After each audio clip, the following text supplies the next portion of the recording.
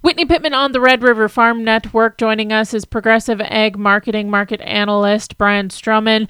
Tell us what we're seeing here as we approach the close today on these futures. Yeah, Whitney, I think when you look at the markets again, just a thin holiday trade. We've got some green numbers across the board, and the most of the strength in the wheat complex. Again, the funds have been short that market. Looks like they're liquidating those positions, or some of those today anyway. Black Sea shipping concerns coming back into play. And then the export inspections were up from last week and last year, and that offered support there. That also spilled over to the corn market. And then the reopening of the railroads into Mexico, at least a couple of those, is helping today. And the export inspections were also strong. The soybean complex did trade with some red ink this morning, but we firmed into the afternoon here actually to trade with double-digit gains. Again, rain is in the forecast, but kind of on the lighter side again this week. Maybe not quite as much over the weekend as expected, but it looks like it's more widespread as we move into this weekend. So kind of the same story there. There's rain in the forecast. We'll see if it materializes here at the end of the week. All right, and on the livestock side of things, what are we seeing there? We had a cattle on feed and cold storage report on Friday.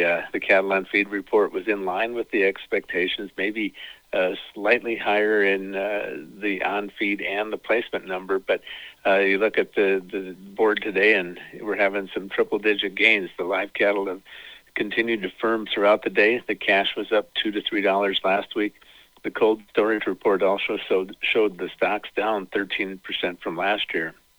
And the feeder cattle were down sharply this morning, down around $3 lower. But again, with the firmness in the live cattle, that spilled over to the feeders, and a smaller placement number than a year ago, offering support.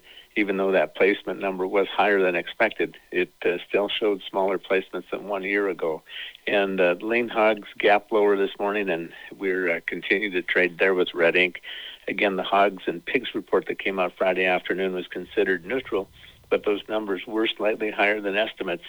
And traders are also looking forward to the Proposition 12 that comes into play here at the start of next year. All right. Anything else that we should be keeping an eye on before we let you go? Well, it'll be a thin holiday trading week this week. And again, I think the weather in South America will continue to monitor that and see if those widespread rains come in this weekend. All right. Sounds good. Thank you again, Brian Strumman, joining us here on the Red River Farm Network.